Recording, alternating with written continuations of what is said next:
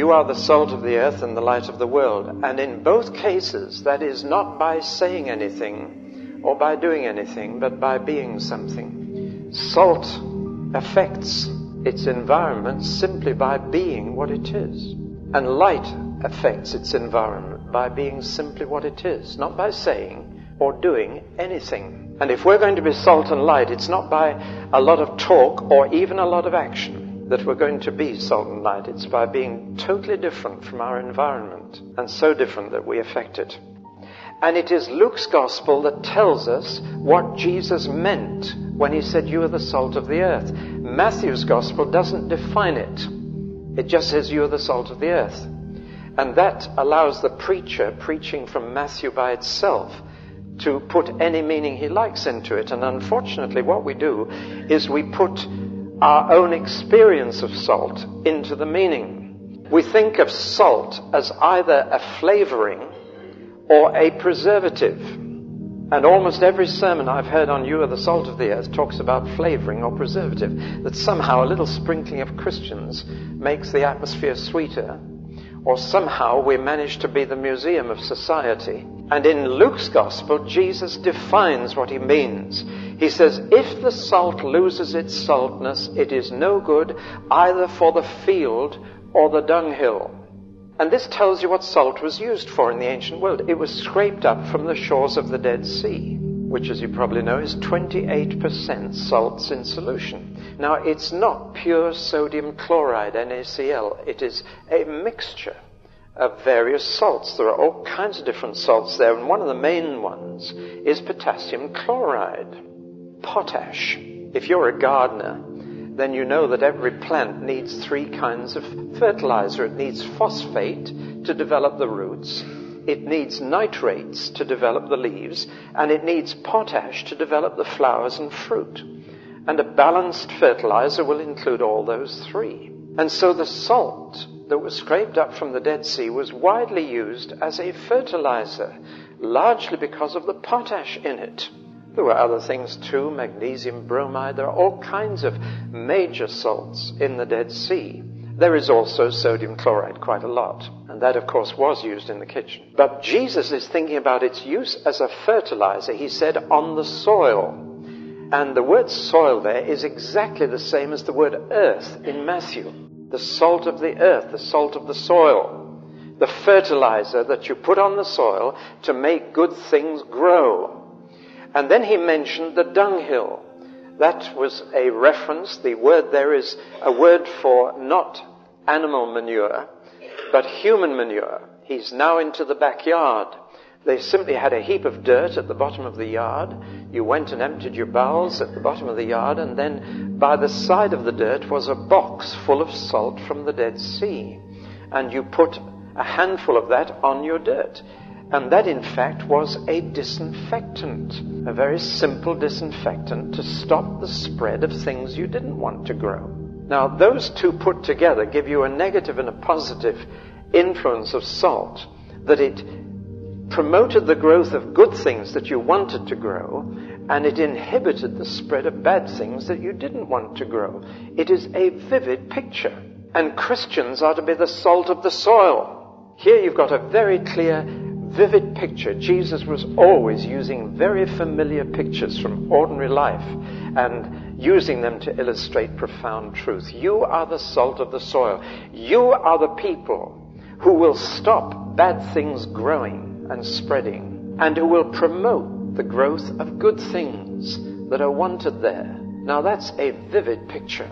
And you are that salt, not by saying anything and not by doing anything, but by being totally different from the environment. And it's as simple as that. In the kitchen, a sprinkling will do. A little salt in the soup and that's enough. But as a fertilizer or a disinfectant, you need a considerable amount before the effect shows.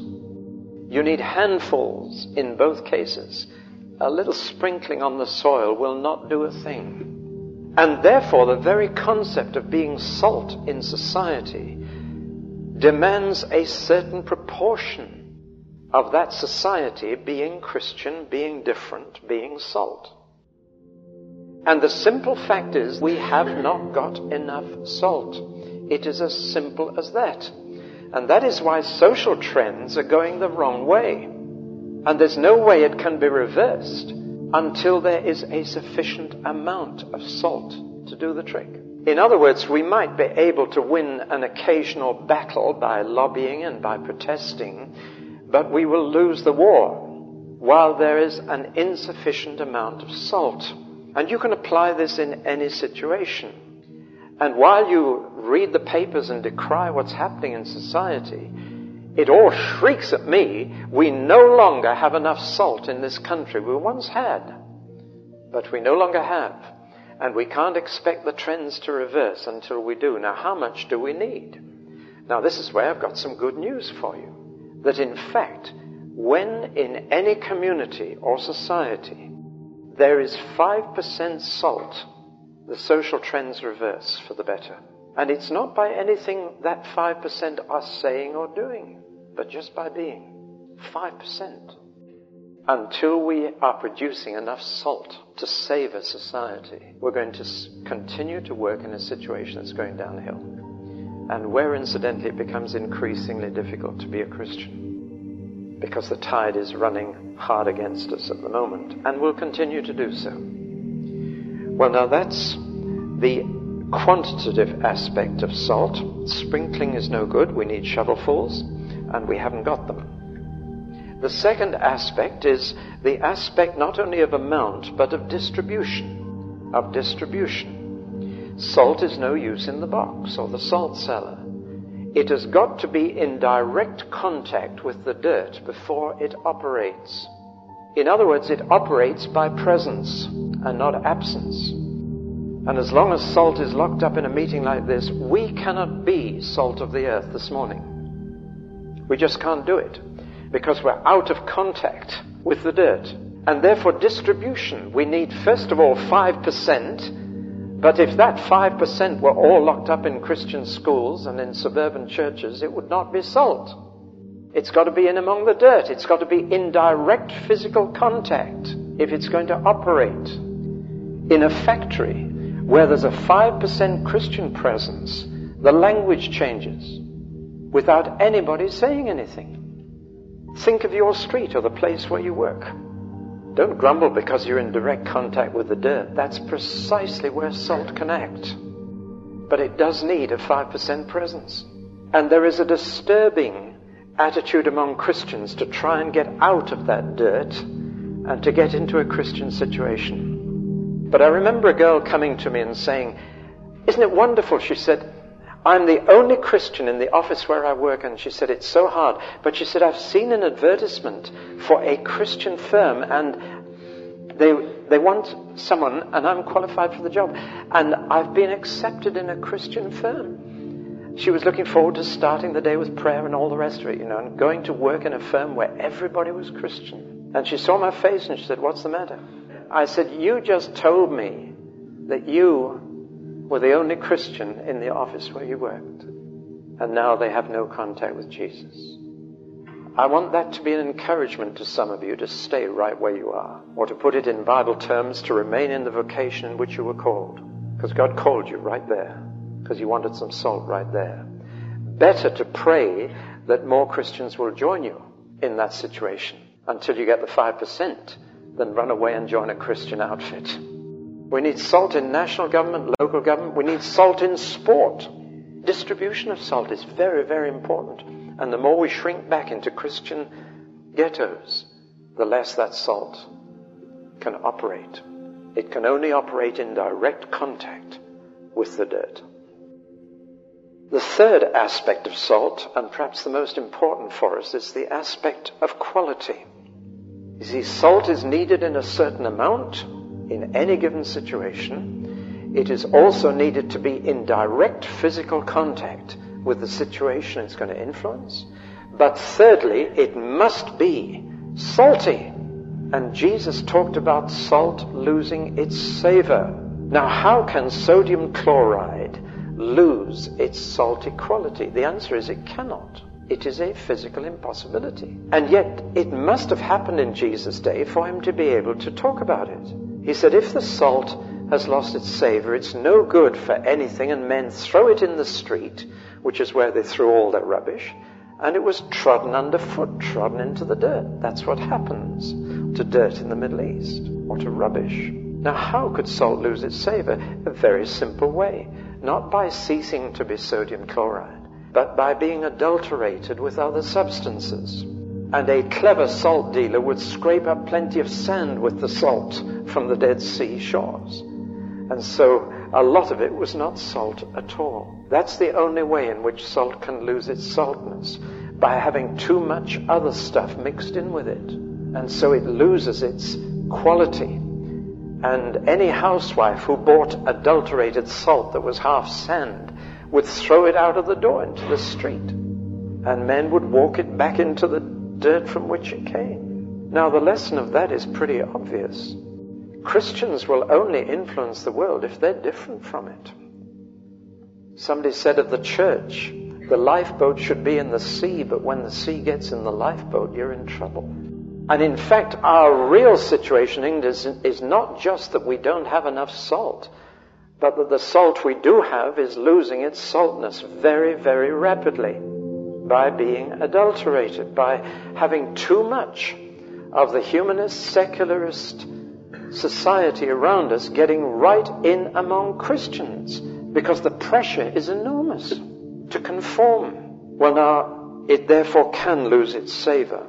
And Jesus said if it does, all it will do will produce contempt in men. They will treat it with disgust. So we have the rather sad spectacle of Christians trying to be, to quote the Archbishop of Canterbury, we must be credible to our contemporary generation. Are we called to be credible? Or are we called to be different? That's the real issue. The feeling we've got to be with it, we've got to be one of the boys, we've got to go along with contemporary society or we'll lose them. That is when the salt loses its saltness. And in fact, it's not the way to save society, it's the way to follow it. We should be leading society into a better way, not following their way 30 years after them. And then Jesus said something which I don't think people have taken too seriously. He said, if the salt loses its saltness, there's no way it can be restored. Wherewith shall it be salted again? Now that's important. Once you lose your saltness, you can't get it back again. Once you've lost, when an individual Christian loses their reputation, almost impossible to get it back again. Once salt loses its saltness, wherewith shall it be salted? It's gone for good. Now then, so what is saltness? Well, we've got to go back to the Beatitudes. And when you read those Beatitudes properly, they are the exact opposite of the attitudes of the world in which we have to live and move. To be poor in spirit is to be despised by the world. It means to lack self-confidence to the point where you say, God, if you don't help me, I can't do it. Now, the world admires self-confidence, people who are proud in spirit, people who stand up for themselves, people who say, I can do this. But poor in spirit is the exact opposite. It's to say, hey, this is way beyond me. It's the opposite of self-confidence. It's God-confidence, but it's a lack of self-confidence. To be mourning in a world that loves to be happy and jovial and joking, to weep when others laugh, to be meek. The world, I'm afraid, is an aggressive, competitive meritocracy. And meek people are not going to get very far. People who can be pushed around. And then hunger and thirst for righteousness. That means those whose top ambition is to live right. Not to live rich, but to live right. That's their major ambition in life. That kind of person will be salt. Not the person whose ambition is to be famous or powerful or wealthy. To be merciful in a competitive, cruel, opportunist world. To be merciful, to give others a chance. To be pure in heart not only means to be clean in desires, it means to be unmixed in motives. Not to have ulterior motives. To be motivated by simple, pure motives in what you do in your career. And to be peacemakers rather than fighters. Now, Jesus was a realist. And when he outlined the character of salt in this way, he realized, he knew from his own experience as well, that this was the surest way to be persecuted, which is why he adds an extra beatitude. Blessed are you when you are persecuted, when people say all kinds of bad things about you. And he knew that saying, sticks and stones hurt your bones, but names don't hurt at all, that's one of the most untrue proverbs that's ever been coined. What people say does hurt, hurts deeply. And Jesus said, blessed are you when people say all manner of evil against you. Because if you're going to be salt in your situation, this is certain to happen. People will not believe that you have unmixed motives. You can't believe you're doing it for the right reasons. They'll try and... Satan was ever the slanderer and the accuser of the brethren. So Jesus said, if you're going to be salt, it's going to be tough. It will not pay in this world. It will in the next. Great is your reward in heaven. Which means you really have to have faith to believe your reward's going to be big. Because you're not going to see it in this world. So you better accept that. But it's going to be pretty big in the next. Depends where you want your reward, said Jesus. The choice is contempt. What a choice. Contempt or hatred. You either are good salt, in which case you'll get contempt. Hatred, or you're bad salt and you lose your soul, in which case you get contempt. So I tell you, a Christian loses every way in this world. But if you're real salt, there's a great reward for you in the next. Now, what about light?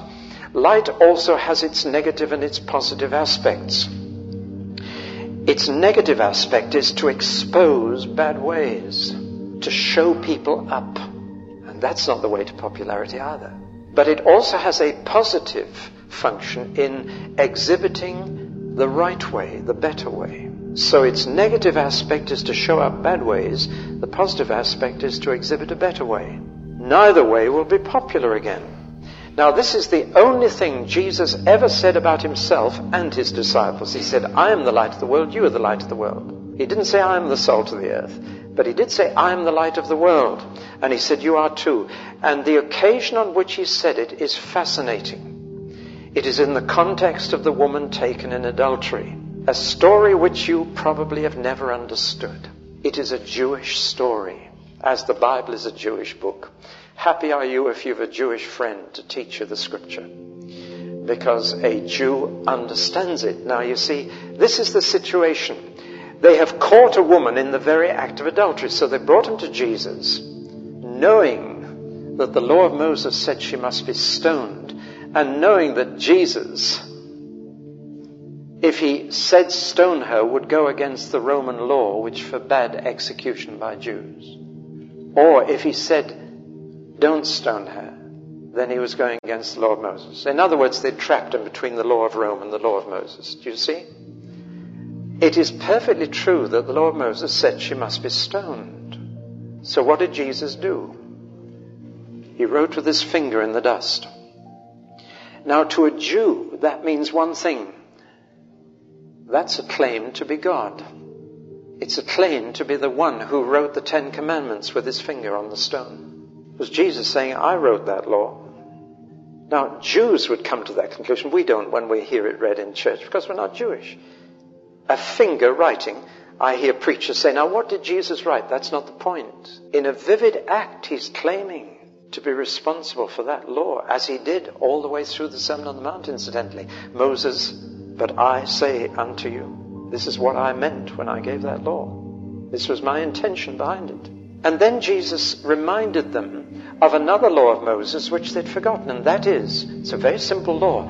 It says, nobody can be a witness in a criminal charge if they have ever committed the same crime. So when Jesus said, he that is without sin, let him throw the first stone, he did not mean you've got to be 100% morally perfect before you can punish anyone. That's how most Gentiles take it. But you see, that would rule out parents punishing children or police punishing. It would rule out all the law courts, because no judge is without sin. But he was quoting the law that said, if you have never committed adultery, you can be a witness in this case. That's when they began to go away, one by one, beginning with the oldest. The young ones tried to brazen it out, but even they had to admit that they'd done it. So in fact, the witnesses were dismissed on the basis of the law. Do you follow me? Then he looked up, he said, where are your accusers? Where are the witnesses? They're all gone? Yes, they're all gone. Now then, another point of the law was that there had to be witnesses, 2 or 3. And of course the case had to be dropped. Jesus said, neither do I condemn you. No, just because he was not a witness and there were no other witnesses. Case dismissed. Neither do I condemn you.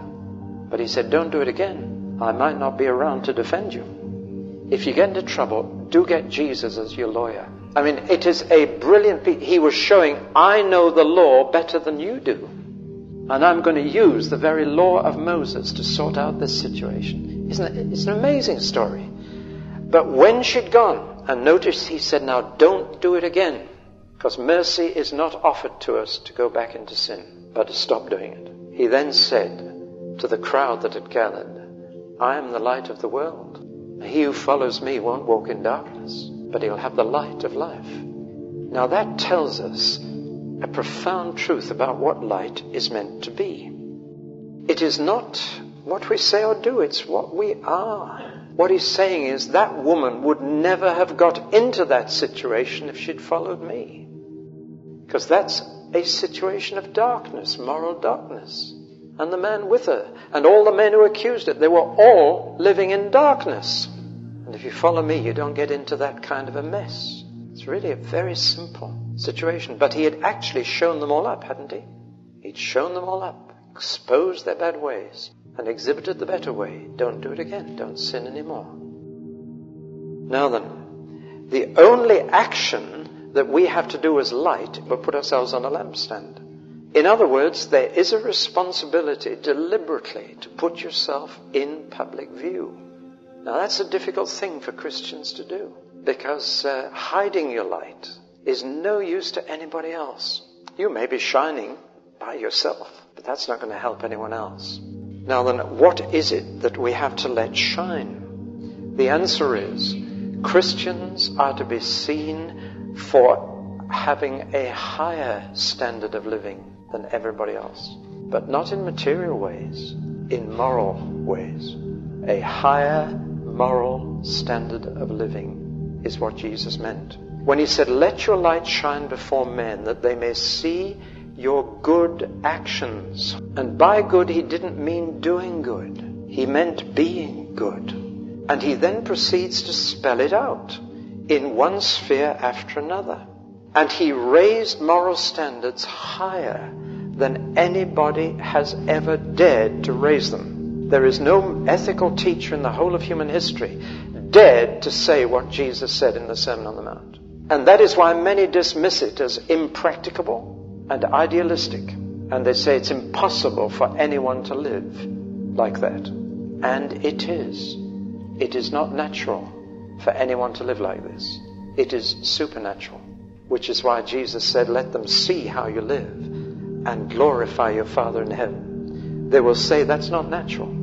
It's not natural. Let me take one example from the Sermon on the Mount. Jesus forbade, in fact, he spent more time on this sin than any other in the Sermon on the Mount. He forbade anybody in the kingdom to worry. And this is why you never see a Christian worried. Now, why is it that whenever I say that, it's treated as a joke? Because Jesus didn't mean it as a joke. We treat it like that because we are laughing it off. But he said, worry is forbidden in my kingdom because it is a libel on my heavenly Father. It is saying, your Father in heaven cares more about his animals, his pets and his garden than he does about his kids. He clothes the lilies of the field and he looks after the birds of the air. But me, I'm his child. I have to worry. Now, do you see what a libel that is? Why did he spend more time on that than anything else in the Sermon on the Mount? Because he knows how natural it is to worry. It is supernatural not to. Do you understand? What an influence it would be if people said, why is it Christians never worry? In a world that everybody's having to worry about the mortgage and everything else, why is it Christians not worried? Boy, that would be an opener for a testimony, wouldn't it? Why are you never worried? Well, I don't need to.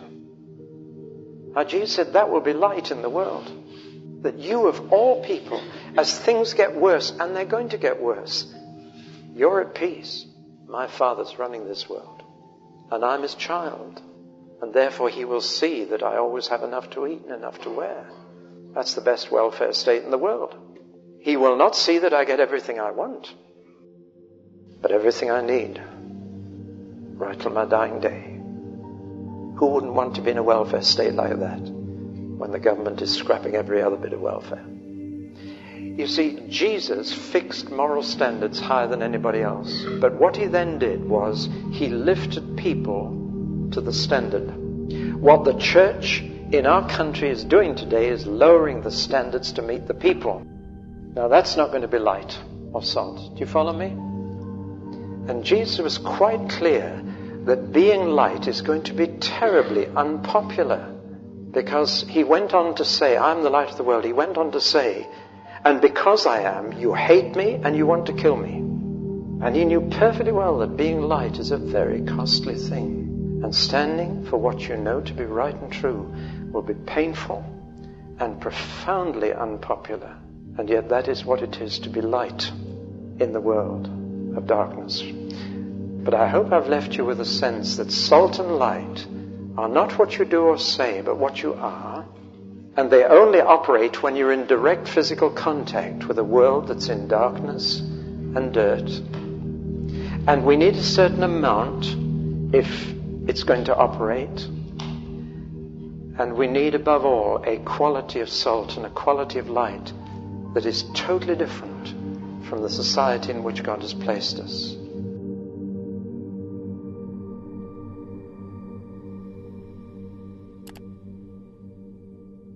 I am Alpha and Omega, the beginning and the end, saith the Lord, which is, and which was, and which is to come, the Almighty. He which testifieth these things saith, Surely I come quickly. Amen. Even so, come, Lord Jesus.